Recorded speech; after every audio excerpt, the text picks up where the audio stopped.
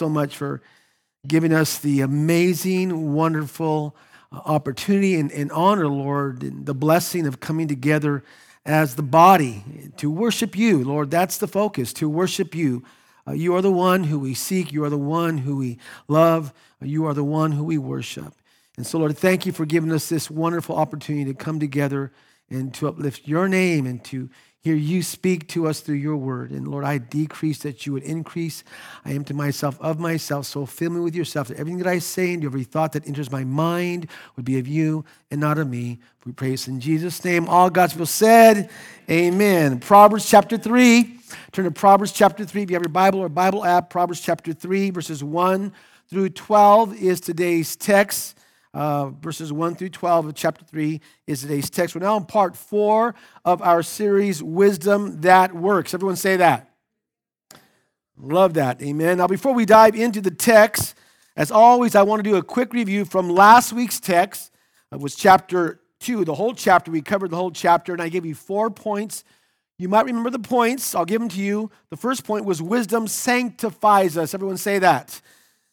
Now say with enthusiasm, wisdom sanctifies us, and that's found in verses 1 through 6. And when our hearts are filled with God's wisdom and God's knowledge and understanding, we are being what? Sanctified. Sanctification in its very essence, listen now, is the shaping of the believer to be like who? Like Christ in every way. The second point was wisdom secures us. Everyone say that. That's in verses 7 through 9. And we're secure because wisdom, what it does, it puts before us the right criteria so that we can make the right choices. The third point was wisdom satisfies us. Say that. Wisdom satisfies us. That's in verse 10. So when wisdom is residing at the core of our hearts, at the core of our very being, then it will resonate through our entire lives with joy. We're not only saved, but we're also satisfied, right? Because wisdom and truth is now dwelling in our hearts. And the fourth point was wisdom saves us. Say that. Wisdom saves us, found in verses 11 through 19. And it saves us, in other words, protects us from godless men of corrupt principles and from godless women of corrupt practices. And then in verses 20 through 22, it speaks about two paths, right? You can pick one of these two paths. One path we will be established, if we pick it, will be established and dwell in safety and delight. On the other path, we pick that path, we will dwell in uncertainty and destruction. So it's our choice, right? This now brings us to today's text. The title of my message is the blessed life. Say that. The blessed life, the blessed life. Now, you might remember that in part 1 of this series, I pointed out that the Proverbs are set up in couplets. There are 3 types of couplets. You might remember this, but the first one was contrast couplets. Say contrast. Contrast couplets, contrasting thoughts that have been linked together with the word but. The word but. So you have contrast couplets. You also have what they call comparative couplets. Say comparative couplets. And this shows two choices with one being better than the other. And the key words that link them are better, than, like, or so. So you have contrast couplets, comparative couplets, and you also have complete couplets. Say that. Complete couplets. Here, the second thought, in other words, the complete couplets is here. It's this. The second thought completes the first thought. In other words, what it does, it expounds on it. It expounds on that thought. And the key words used here are and so. That's a complete couplet. Well, in today's text, there are 5 complete couplets. Are you guys with me? Where the second thought completes the first thought, expounds on that. And you'll also notice that each couplet, I love this, begins with an exhortation. It begins with an exhortation and then follows with a blessing. So you have the exhortation first, and then you have the blessing. Are you guys with me? Got it? 2 points. If you're ready, say yes. Number 1 is this: pay close attention. Pay close attention. This has been a theme throughout this series so far, right? Pay close attention. Let's look at verse 1. If you're with me, say amen. And my son, do not forget my teaching. Now, the King James renders it as, do not forget my law. Say law. I want to stop there. The word law is referring to the Torah, which is used by the Jews to describe the first 5 books of the Bible written by who? By Moses. The law, Torah, is referring to teaching or instruction. You guys got that? Say teaching. Say instruction. So Solomon's saying, so my son, do not forget, do not forsake the teaching, the instruction of the scripture that I'm giving you. So let's read on. But keep, in other words, guard my commands in your what? Come on, in your heart. Now, the ancient Israelites considered the heart to include not just emotions, but also the will and the intellect.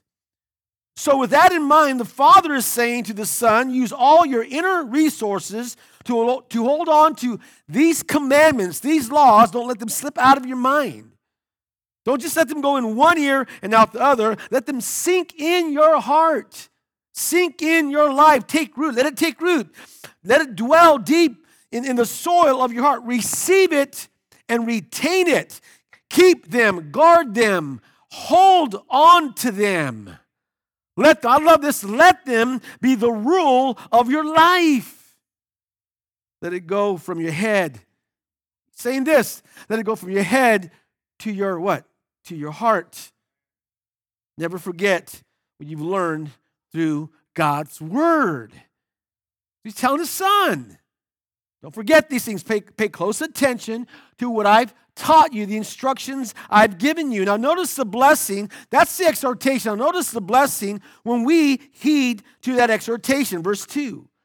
For they will prolong your life many years and bring you what? Prosperity. Now let's walk through this because I want to make sure we understand what the text is saying. Again, for they will prolong your life many years and bring you prosperity. So, for they will prolong your life many years. First of all, let me tell you what this verse is not saying. It's not saying that all godly people live long lives. Got it? We all know many godly individuals who have not lived many years of life, don't we? Right? So what is this saying? It's saying that for the Christian, however long one's life is, it will be lived to the maximum, to the fullest. It will be a life worth living. You got it? You see, it's not the quantity, the length of one's life, but the quality of that length that counts in eternity. As Christians, God will be our life, right? Do you believe that? Say amen. And not only our life, but also the length of our days. Psalm 21:4, the psalmist writes this, he asked you for life, you gave it to him, length of days forever and ever. So while it's true that many godly people die young, and I know many godly individuals who have died young, it's also true that eternal life is theirs in heaven and also in the new earth. Amen? If you're saved, say amen. So we live forever and ever. If you're a believer, that's it. That's a good deal. We live forever and ever. Death is not the end for us. So either way, we win, right? It's a win-win situation. Look at the text. And bring you prosperity. Now, some believers have taken the word prosperity in the Bible and have misinterpreted it, misused it, and misunderstood it. Some believers believe it means that you will be rich, that all of a sudden, as you become a believer, you'll have money and cars, homes, and be financially wealthy and financially independent. Now, this is not to say that you can't have those things. Are you guys with me? But this verse, this text, this verse, nor the word prosperity, is promising financial rewards. Are you guys with me? In fact, the word here for prosperity is the word peace. The King James renders it as peace, say peace, or tranquility. In the Hebrew, the word peace is shalom. Say shalom.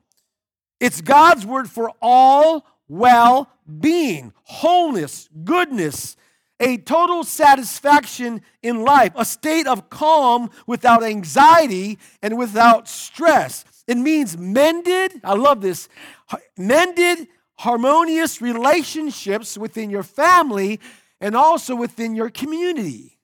Isn't that awesome? It means not only having peace with God, but the peace of God in your life. And by the way, God's priority is not to make us rich, but to make us righteous. Can I get an amen?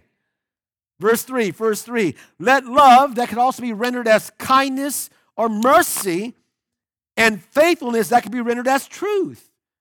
So he says, let love, kindness / mercy, and faithfulness / truth never what? Never leave you. I want to stop there because this is speaking about, you got to get this, this is speaking about inward character. Say inward character. Let's go back to this. Let love, your Bibles might render it as mercy, and mercy is love toward the unworthy. Mercy is love toward the undeserving. And I want to tell you, friends, as Christians, we have experienced and keep on experiencing the mercy of God in our lives, right? And because of that, God expects us as believers to exercise towards others that same mercy. Got it? Get this. Mercy is a natural characteristic of God. It is the unnatural characteristic of man, and it is, or it should be, a supernatural characteristic of Christians. Right? You see, an unmerciful Christian is a contradiction in terms. We got to show mercy. It's part of our character as believers, amen? Then he says this, and faithfulness / truth never what? Leave you. A better translation of that is, and reliability, dependability, integrity, okay? And let that never forsake that. Be a person of your word. In other words, be a person of your word by integrity and dependability. Be faithful, be reliable, be dependable. Listen now, at work, in your relationships, and in ministry. It's about character. Are you guys with me? Let's read on. Bind them, say bind them, around your neck, write them on the tablet of your heart. In other words, follow me here now. Bind love, right? Bind love / mercy. Bind faithfulness / truth, which also means reliability, dependability, integrity. Bind them around your what? Your neck. It should be like a necklace, in other words, that you wear all of the time. Don't let it leave you. He's saying, don't let those things out of your sight. They should become part of your life. It's kind of like some of you, here, you guys wear a necklace every day. You can't go without it. If you don't have it, you feel naked, right? So we wear things, and I got to wear this. It doesn't feel right when I don't have them. When I don't have it, it feels like I'm missing something. Correct? It's like me. I love rings. I love silver. And the only time I don't wear these rings is when I'm working out or I'm in the shower or I go to bed. But other than that, if I don't have them, I feel just not right. I got to wear them. Some of you, it's your iPhone. Okay, you can't go without it. Okay, well, it's the same thing here, friends. We should have these things as a necklace around our neck and always have them with us. Amen? They should be around us all the time. We should not let them out of our sight. They are part of our life. Now, notice what happens when we obey the exhortation of living out love, mercy, and truth, faithfulness. Look at the blessing, verse 4. Then you will, what? Win favor and a good name in the sight of God and man. It ensures us the favor of God and the favor of man. Isn't that awesome? Think about that. The life of wisdom, get this now, as we fill our lives with God's word, with his wisdom, life of wisdom will result in the pleasure of God and the respect of man. The pleasure of God and the respect of man. Get this, being right with God and right with men is the hallmark of integrity and the proof of real wisdom. So pay close attention to God's word. Do you want to live the blessed life? Come on, it's not a rhetorical question. Do you want to live the blessed life? I would hope so, right? Yes, I do. And if you and I want to live this blessed life, it's very clear here that we are to pay close attention to the Word of God so that we'll fill our lives with wisdom, right? So we have to heed to these exhortations if we want the blessings. You can't have the blessing without heeding to the exhortation. Does that make sense? So pay close attention. Number two, we're going to spend most of our time here, is put God first. Put God first. Everyone say that. Now notice what we are to do. Notice what to do. Verse 5, trust in who? The Lord. I want to stop there. This phrase, trust in the Lord, appears 152 times in the Old Testament. 152 times in the Old Testament. Now the word trust, or we can use the word leaning, are very close in meaning. Trust, or the word trusting, it means to put oneself wholly at the mercy of another. The word leaning means not just reclining against something, but relying on it for total, complete support. You guys with me? So to trust God, what Solomon's saying here, to trust God means to not depend on our own resources. Got it? But rather to cast all of our hopes and cares for the present and for the future upon God. Now notice this kind of trust has to be what? With all your heart. It's not just trusting, but it's with what? With all your heart. How much are we to trust God? With what? All of our heart. So this trust must be wholehearted. Wholehearted. And we all know what it means to say, I love you with all of my what? I love you with all of my heart. I'm reminded about what Jeremiah wrote to the exiles in Babylon, that God said in Jeremiah 29:13. He said this, you will seek me and find me when you seek me with all your heart. It's not just seeking him, but seeking him with what? All your heart. So we are to seek him with all of our heart. All of our heart. In other words, that is with all of our will, all of our emotion, all of our intellect. So here's the lesson. You ready for the lesson? Trust in God. Very simple. Trust in God. Listen, it's smart, it's wise, it's wisdom to trust in God with all of our heart. And I'm just going to be honest, some of you here, you're not trusting God. Instead, you're trying. You're not trusting him, you're trying on things on your own strength. You're trying to work out that issue or things in life on your own. You're not trusting, you're trying. You need to trust him wholeheartedly. Are you with me? When you trust him instead of trying, listen, when you trust God instead of trying, it will remove anxiety and it will increase joy. It's a heart that is completely undivided. Now, if you're saved, say amen. Listen, if you trusted him alone for your salvation, if you trusted him alone to keep you by his grace and bring you at last into everlasting glory of eternity, then you can trust him alone for every single thing, for every single situation, for every single circumstance of your life. Right? Family, children, relationships, business, job, ministry, finances, health, everything. You can trust him. Can someone please say amen?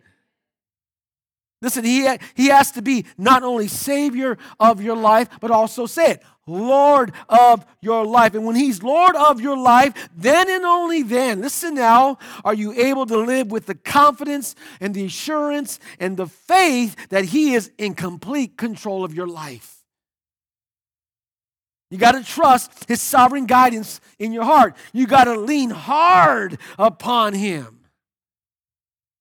So trust him with all your heart. But there's more. There's more. This is what you shouldn't do. And lean not on your own understanding.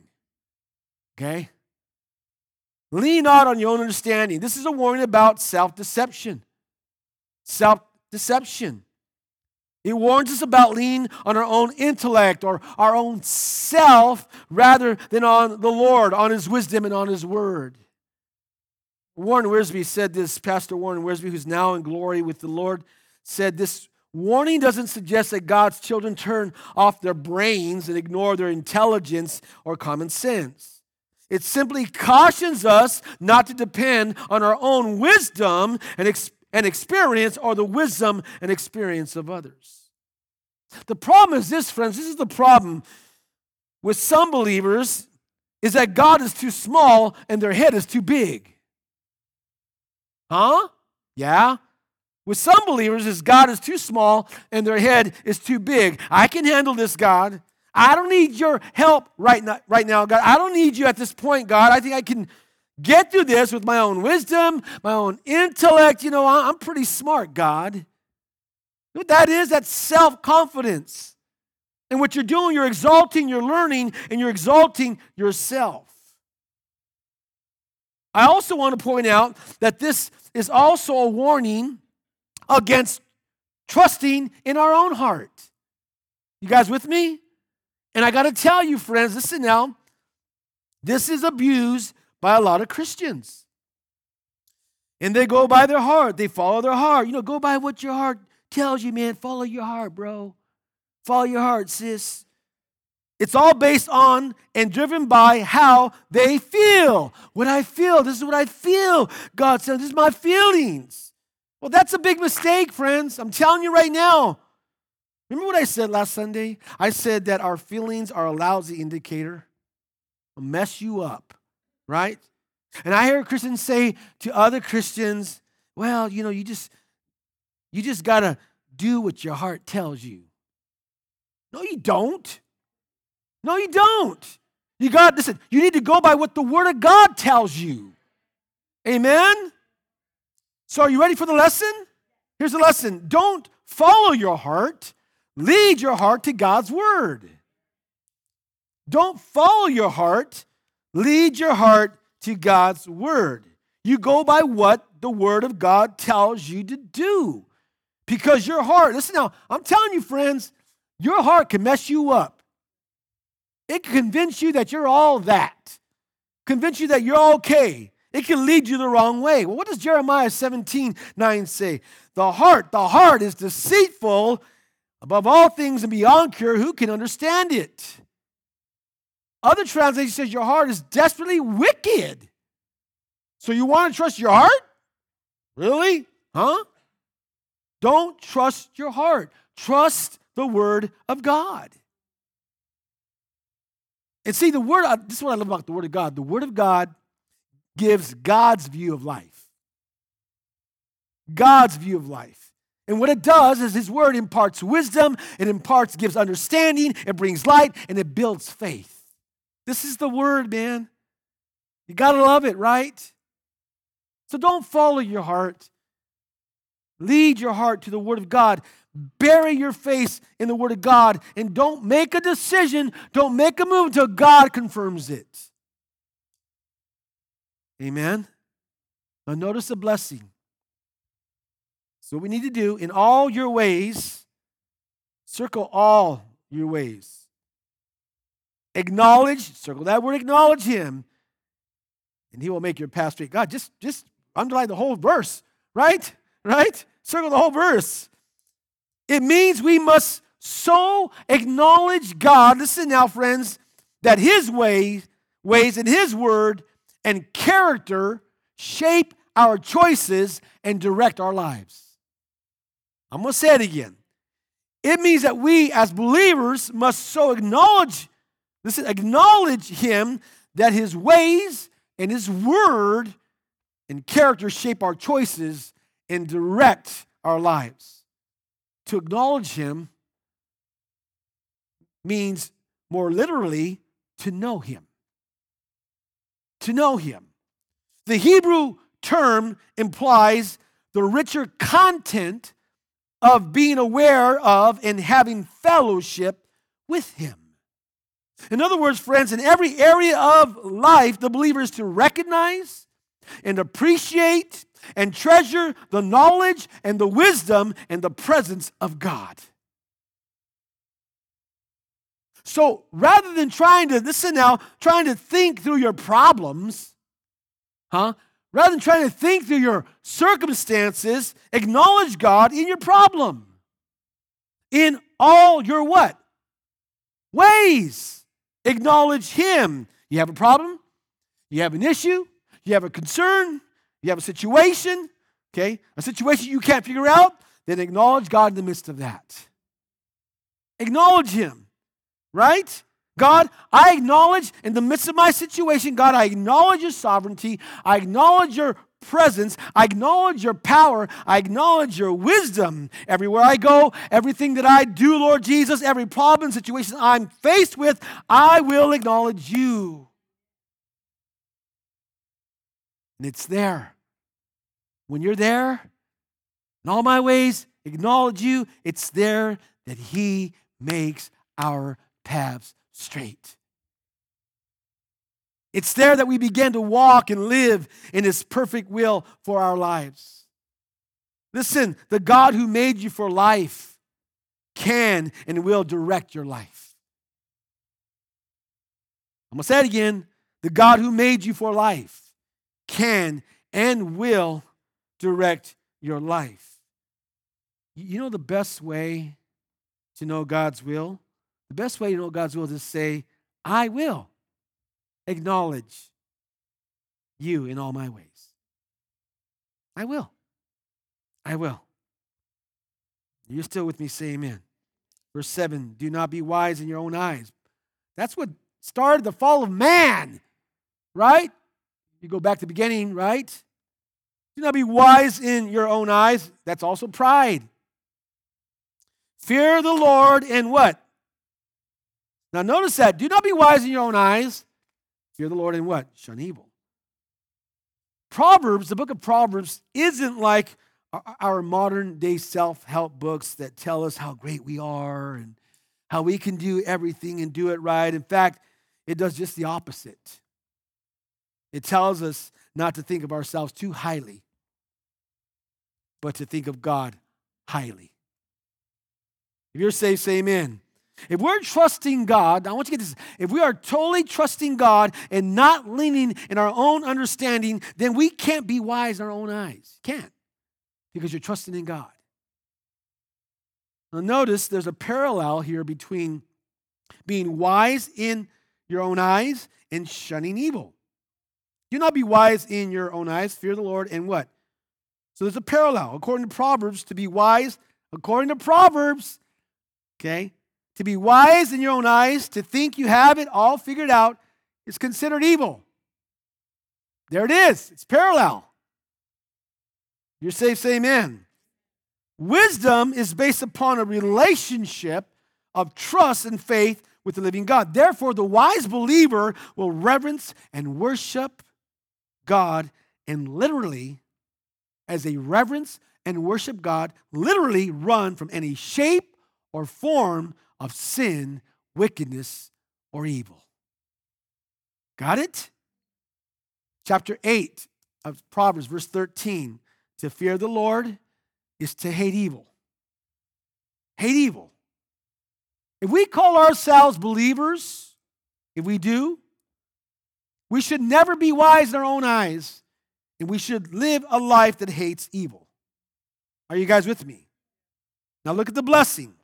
Look at the blessing. This will bring health to your body and nourishment to your bones. Wow. The terms body and bones represent the whole self, the total person. So the possessor of wisdom, what he's saying here, will be healthy and whole in the relationship with God. Now I want to say this does not mean or ensure permanent physical health. What it's saying is walking in God's ways to walk the way of wholeness for the whole life, the whole of our being. That's what it's saying. Now, did you know that physicians see the correlation between a healthy, emotional, and even spiritual life and physical life? There's a correlation there, what's going on. In fact, they recognize this. They recognize that stress and worry cause physical damage. I know most of us know this, right? Charles Mayo, the head of the Mayo Clinic, said this: worry affects circulation, the heart, the glands, the whole nervous system.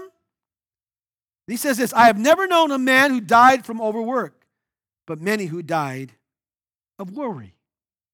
Died of worry. One physician said this: worry can manifest itself in the physical realm, sweating, dizziness, diarrhea, difficulty in breathing, cardiac pain. A person can become tense and irritable. You ever been around people who are constantly worrying? I mean, just everything, they worry about everything. And all of a sudden, you're around them so much, you start worrying. Huh? I mean, they worry about everything, right? Well, here's a lesson. You ready? You ready? Don't worry, worship. Don't worry, worship. And I want to say this. As a believer, you cannot worry and worship at the same time.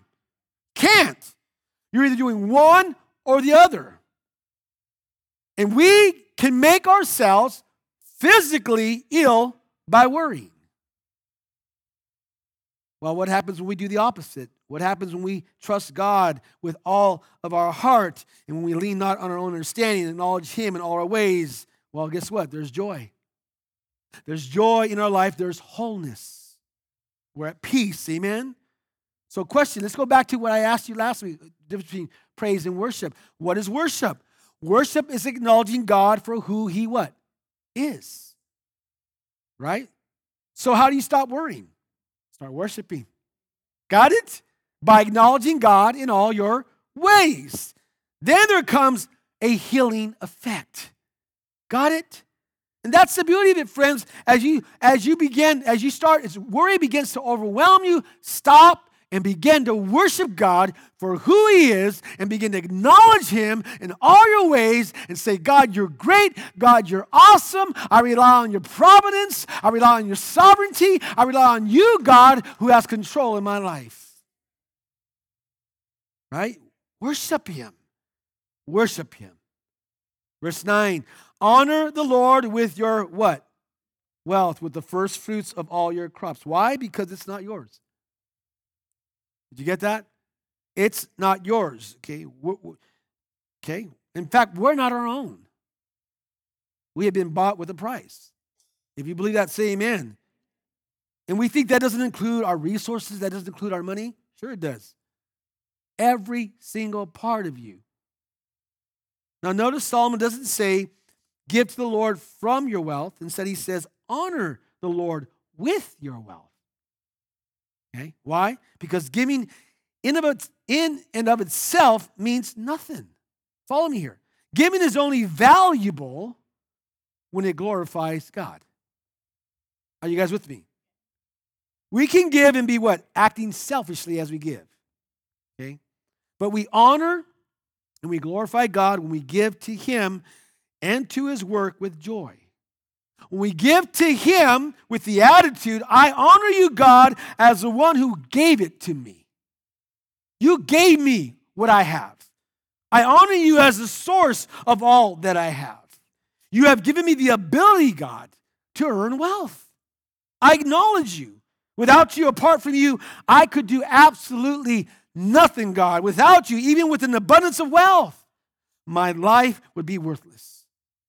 So what we should do is acknowledge all of this is from God. By what? By giving of the first fruits, the best, the first to Him. To you, God. First fruits, not last fruits. Okay? The best, not leftovers, that we give to Him. And I want to say this, if we don't faithfully give to the Lord, then we really don't trust Him. We really don't trust Him. Now, I want you to notice the blessing. Look at verse 10.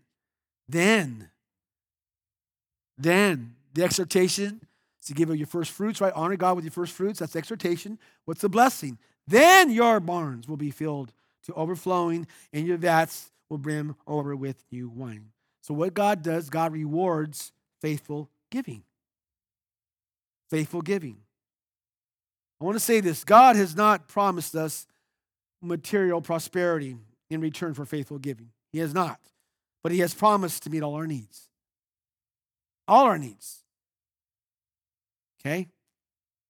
So, as you give of your first fruits to Him, in the New Testament, it's generous giving. It's it's, give what you can. Give according to your means. And when you give that to him, he's going to bless you. You give it with the right attitude, he's going to bless you. Amen? Now notice what not to do. Look at verses 11 and 12. My son, do not despise the Lord's what? Discipline or correction, and do not resent his rebuke. Why? Why? Here we go, verse 12. Because the Lord disciplines, corrects those he loves, as a father the son he delights in. You're saved, say amen. As believers, we need to receive our Heavenly Father's loving correction. I want you to hear me here. He corrects us, not punishes us. You got it? Say, got it. He corrects us, not punishes us. We should never, never think, friends, that God is punishing us, that he wants to get back at us. His heart has always, listen now, always, say always, been to lovingly correct us. We have a Heavenly Father who loves us, you and I, so much, friends, that he's willing to correct us. Why? Because he doesn't want pampered babies. He wants productive, mature adults. So he's going to correct you. Man, I don't like it. Tough. He's going to correct you. Right? Now, I want you to write this down. Hebrews chapter 12, verses 5 through 6. And we covered this years ago when I taught through the book of Hebrews. This is such a wonderful passage, scripture here. Hebrews 12, 5 through 6. And you have forgotten that the word of encouragement that addresses you as sons. My son, do not make light of the Lord's discipline. In other words, don't treat it lightly. Don't shut your ears and your eyes to what God might be showing you through his correction, through his discipline. Then it says this, and do not lose heart when he rebukes you. And verse 6 says this of Hebrews 12, because the Lord, love this, disciplines those he loves. And he chastises everyone he accepts as a son, as a daughter. Did you guys get that? Verse 6 of Hebrews is key. Because the Lord disciplines those he loves. And he chastises everyone he accepts as a son. God doesn't discipline those who don't belong to him. Doesn't. Okay? He only disciplines those who are his. And his discipline in our lives is what? It's evidence, it's proof that you and I belong to him. Got it? My kids they're now adults, they're grown up and pretty much out of the house. But when they were little and as they were going through their teenage years, I disciplined them because they're my kids. I didn't discipline other kids, though I wanted to. But I disciplined my kids. Why? Because I'm their father. And as a father, I'm going to discipline them because disciplining them proves that they're my kids and proves that I love them. Amen? And he does the same to us. He disciplines us because he loves us. He chastises us. He corrects us because he loves us. Okay? And by the way, I'm going to say this. If you claim to be saved, and if you, listen, and if you couldn't be saved and you have not experienced the discipline and correction of God in your life, then perhaps you're not saved. Just being honest, perhaps you don't belong to him. I mean, if there's no discipline in your life from God, no correction in your life from God, then you got to ask yourself the question, man, am I really saved? Because he disciplines those who he loves and those who he calls and accepts as sons and daughters. Right? Now, I want to say this. No matter how much his discipline may hurt us, because it does. It's not fun. It's not fun, right? It's not fun when God disciplines us. And no matter how much his discipline hurts you and I, it will never harm us. Got it? Because his disciplining chastening hand is controlled by his loving heart. He loves us. He's our Father. He's all about our character development. Did you know that? He's all about teaching us, correcting us, and transforming us. So you ready for the lesson? Here it is. Wisdom doesn't despise God's discipline. Wisdom doesn't despise God's discipline. Why? Because wisdom, when you're filled with wisdom, wisdom knows that his discipline is his sign of love for us. A sign that we truly belong to him.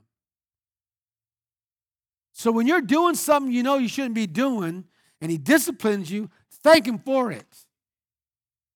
Thank you, Lord, you're correcting me. Thank you, you're rebuking me, because that shows me that I'm your child and I belong to you.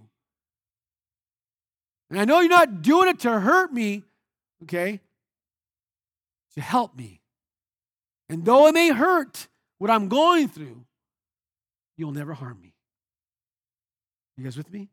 See, this is the reason, this is the deal. When you and I are filled with the wisdom of God, with the Word of God, friends, we know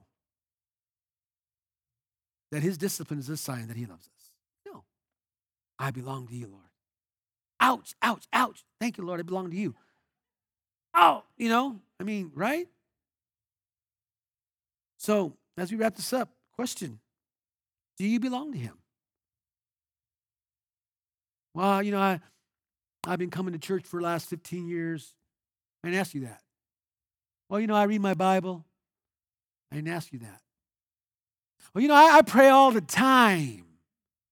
I didn't ask you that. I asked you, do you belong to him? Do you belong to him? Because if you do belong to him, you will pay close attention to his word, and you will always live your life trying your best to put him first place. Amen? That's how you know. How do I belong to him? Well, I'm going to dig in the word, pay close attention to his instructions and teaching. I'm going to put him first. If you do that, he's going to discipline you because you belong to him. Yeah?